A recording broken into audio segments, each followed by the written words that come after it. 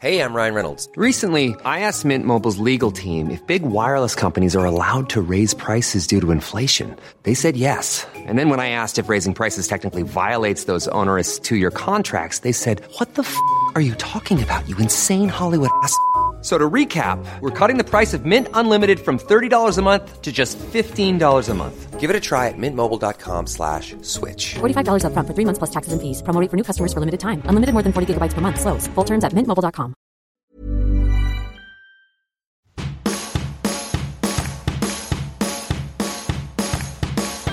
Welcome to Work Insanity, a show about keeping your sanity while you work from home. I'm Tom Merritt. I've been working from home for 10 years, running my own podcasting business and writing novels. And I'm Patrick Beja. I've been working from home for over 10 years, doing production and podcasts and more. Today, we're going to address some questions and thoughts some of you sent to us. Thanks for sending these. Keep them coming. Send us your questions on working from home to contact@workinsanity.net. Our first email comes from Jerry. Jerry says, been working from home since late February, and for the most part, it has been going great. But there are a few coworkers who don't use headsets or mute themselves during meetings. Some type so loud it sounds like firecrackers, while others introduce feedback because they're not using headsets. How do you suggest we help people understand why using headsets are important and that not doing so can be very disruptive and distracting during meetings? This is a really fun one, which is also a little bit infuriating. I think there are two ways of going about this. Either you tell them, and if they're coworkers, you might want to tell your manager, even though there have been probably guidelines that have been mentioned. Maybe it's worth mentioning them again. Or you actually serve them up with a little bit of their own medicine. And that's probably not the best way to go about it. But you have to tell them. And maybe, it's very delicate because it can be seen as a little bit obnoxious. But most people don't know that they're creating these issues, because when you're on the other end of this thing, it doesn't affect you. And so if you're not told about it, then you don't realize that it's creating these issues. Yeah, this is a tricky one because and Jerry in his email to us said that management had emphasized the importance of wearing headsets, and some people just aren't doing it. So it's tricky because in an office situation where you're there in person, it's hard enough, but you might be able to just kind of drop by somebody's desk and politely bring it up. It's more difficult when you're dealing with email and text message and stuff like that. You also may be dealing with people where you're not necessarily their colleague. They're in this meeting, but you don't have a relationship with them. I think if it's a friend or someone you work with in other situations, it's easier to just approach them when you're talking to them one-on-one about something, to say, hey, you know what? I could hear your keyboard. I don't know if you realize that. And there's all kinds of polite ways to bring that up. But if you're not in a situation to communicate, I don't know, maybe, and it depends on the situation you're in, you can bring it up during the conference. Say, you know what, I'm sorry, I can't quite hear because somebody's keyboard is loud, right? Like, and just point it out when it's happening, so that, because people may not realize that it is a problem, they immediately say, oh, that's me, sorry. I don't know. What do you think? Yeah, absolutely. I think bringing it up and not pointing to someone might be the best way of going about it, because all of a sudden, usually my experience is that the people all of a sudden freeze, the people who are typing freeze and like, oh crap, they're talking about me without mentioning my name, but I know it's like, oh, sorry. They can mute themselves, but then they're probably going to forget to unmute themselves. A good way to go about it might also be for everyone, for the person leading the meeting, if you have that, to, before things even start, to remind people, hey, if you have a headset, please, can you put it on? I know it's a little bit annoying, but it makes things easier for everyone. Or, mentioning it without pointing to someone specifically might make it more difficult for them. If at the beginning of the meeting, it's been said, remember not to type with your mic open or use a headset, and then 7 minutes later, someone is doing it. It's like, oh, you can make them feel guilty about it a little bit more easily, I guess. Yeah, I mean, it's tricky, right? You're like, because you don't want to guilt trip someone, but you do want to make sure that they get the message.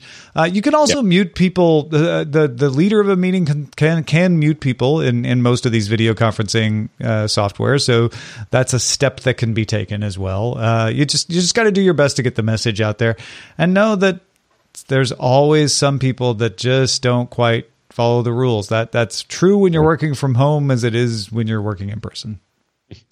There is hope on the horizon. Some companies are starting to implement systems that filter out unwanted noises from meeting. Google is doing this. There's an NVIDIA thing that's happening, but it's on the horizon. It's not really happening for every piece of software quite yet. So, if you're looking for plump lips that last, you need to know about Juvederm lip fillers. With Juvederm Volbella XC and Juvederm Ultra XC, your lip look, whether it's subtle or bold, can last up to 1 full year with optimal treatment and no additional maintenance. Find a licensed specialist and see if it's right for you at Juvederm.com today. That's JUVEDERM.com. Add fullness to lips in adults over 21 with Juvederm Volbella XC or Juvederm Ultra XC. Do not use if you have severe allergies or a history of severe allergic reactions, or if you're allergic to lidocaine or the proteins used in Juvederm. Tell your doctor if you have a history of scarring or taking medicines that decrease the body's immune response or that can prolong bleeding. Common side effects include injection site redness, swelling, pain, tenderness, firmness, lumps, bumps, bruising, discoloration, or itching. As with all fillers, there's a rare risk of unintentional injection into a blood vessel, which can cause vision abnormalities, blindness, stroke, temporary scabs, or scarring. For full, important safety information, visit Juvederm.com. Many of us have those stubborn pounds that seem impossible to lose, no matter how good we eat or how hard we work out. My solution is PlushCare. PlushCare is a leading telehealth provider with doctors who are there for you day and night to partner with you in your weight loss journey. They can prescribe FDA-approved weight loss medications like Wegovy and Zepbound for those who qualify. Plus, they accept most insurance plans. To get started, visit plushcare.com/weightloss. That's plushcare.com/weightloss. Second question that comes from Ragnhild. I hope I pronounced that well. We got that question asking, what do you do to take care of cybersecurity when working from home? That's a very good question. This is a great question because, the employees are usually the vulnerability. If you don't realize that, it's not usually the vulnerability in the software so much as it is the person who clicked on the link they shouldn't have. And so your security is more under your control when you work from home. Certainly if you're working for yourself, it's all under your control. And best practices remain best practices. One of the things you can do if you're in a leadership position is make sure that everybody you work with knows what those best practices are. But they're going to vary depending on your organization. But the general gist is make sure that you're running antivirus. Make sure whether it's Windows Defender or something that is provided by your company, that you're running something that will try to catch stuff. Don't click on anything in email that you're not 100% sure is legitimate. That's how phishing scams work. They try to make you think it's something legitimate. And so you have to be aware that if it's from someone you don't recognize, or it's even from someone you recognize and you think it looks odd, like, why are they asking this? Just be careful before you click. Especially with links, if it says, click here to log into your bank, maybe just go type in the URL yourself rather than clicking. Because, again, those URLs can be spoofed to take you somewhere that they shouldn't. I really want to emphasize this. Do not click. By default, just don't click on stuff. Don't open attachments. Yep. So this is your default approach to anything you get via email or social media or anything. Just don't do it. Don't click, don't open. If it is something that you think is from someone legitimate that you know, and that is something that you know they actually sent you because you need it or you required it, then decide that you can break your rule on not clicking on anything and actually click. But the default should be wondering if it's necessary for you to click that link. And stay patched. Now, if you're working on an enterprise deployed laptop, it's likely that your IT department keeps you patched. It's in their best interest to do so. But again, when you're working from home, maybe those patches didn't get pushed, or maybe you're on your own equipment. And so make sure that you have got the check mark in your settings to say automatically apply security updates. If you're the kind of person who's not going to check all the time, make sure all the software that you're running for your work and even for your non-work, if it's on the same machine as your work, is up to date, that it's constantly being patched, that you've checked and made sure I have the most recent version, because that's the next way that you can be the security vulnerability, is by having an insecure piece of software running. And maybe you could have accidentally clicked on that bad link and it was blocked because you had a patch. But if you're not patched, then that vulnerability could happen, and you're trying to make it as close to zero possibility as you can. You never get to 100% security, but you want to get as close as you possibly can. I think there are a couple of other things we could talk about. Archiving your essential data is always important. That's general security things. It doesn't necessarily apply to work from home specifically. But again, as with everything else, it's more important when you work from home, because it's possible that you won't have any other way of doing that. So archiving your most essential data in case something happens. It can be, an online service, or just copying to a hard drive that you keep safe in your home. Using a VPN, especially if you're going to work from a coffee house every once in a while. Using a VPN, very likely, if your workplace doesn't provide you with one, a VPN that you pay for. It's worth investing however much it costs to have a secure VPN solution. And from home, it might not be as important, but if you go work on public Wi-Fi and things like that, that's worth it. And encryption. Make sure that all of your disks are encrypted, that your communications, any of the sensitive communications you're using, are encrypted wherever possible. You want to encrypt as many of the things as you possibly can, because if someone does get a hold of your data and it's encrypted, then at least it's not any good to them. And so you want to take as many of those preventative measures as possible. Biggest one is stay patched. That's the one I will underline. And the next biggest one is don't open attachments. Don't click on things you shouldn't. All right. Our last question comes from John, who lives with his wife and 2 recently graduated children in a 3-bedroom house. John writes, how can I make working from home with my family not feel like I'm dominating a space? We were just talking about setting up a desk in our bedroom for either of us to use when needed, but my wife didn't particularly like that idea. Any other thoughts? Fortunately, my church has let me use one of the small rooms during the week. We're still shut down here in Santa Clara County, so I do give her some space one day per week, meaning his wife. But do you have any other suggestions?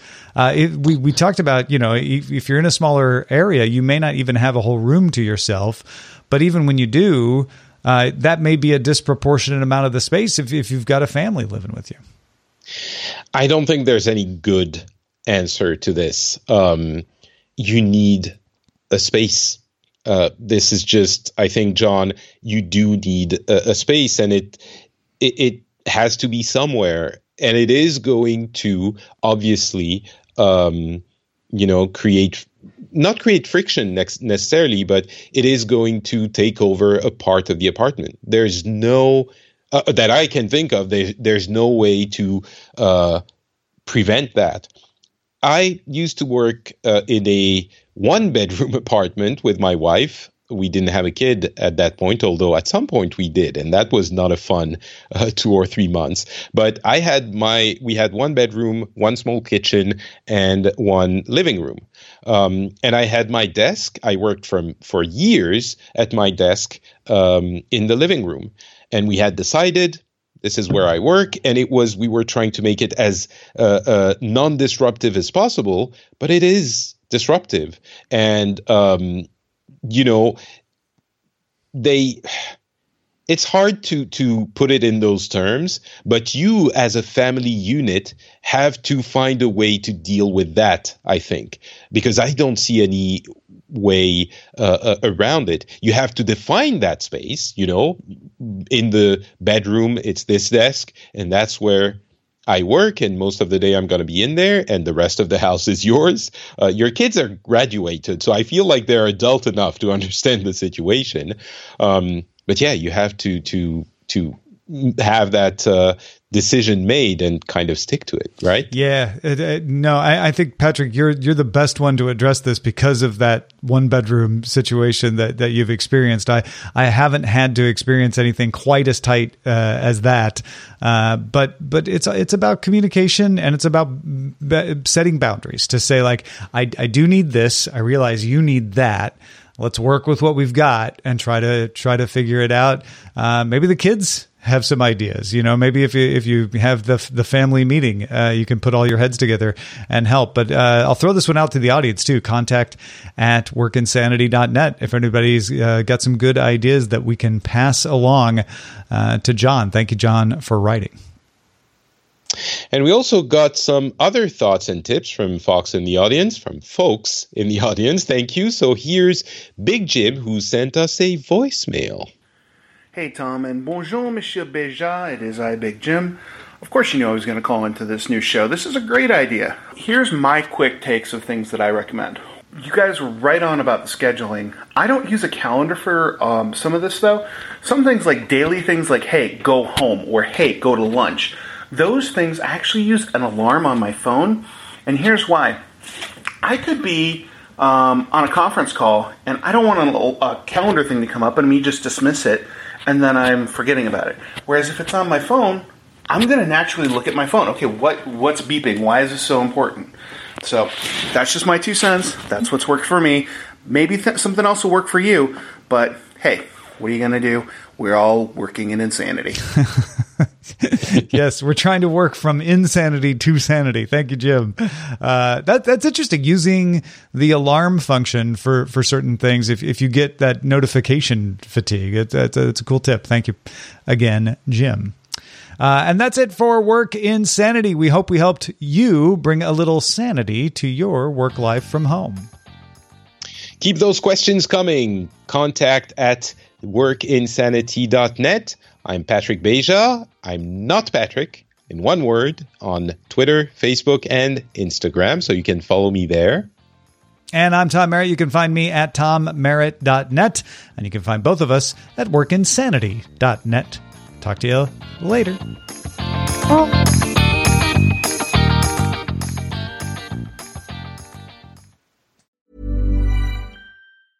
A lot can happen in 3 years, like a chatbot may be your new best friend. But what won't change? Needing health insurance. United Healthcare Tri-Term Medical Plans, underwritten by Golden Rule Insurance Company, offer flexible, budget-friendly coverage that lasts nearly 3 years in some states. Learn more at uh1.com.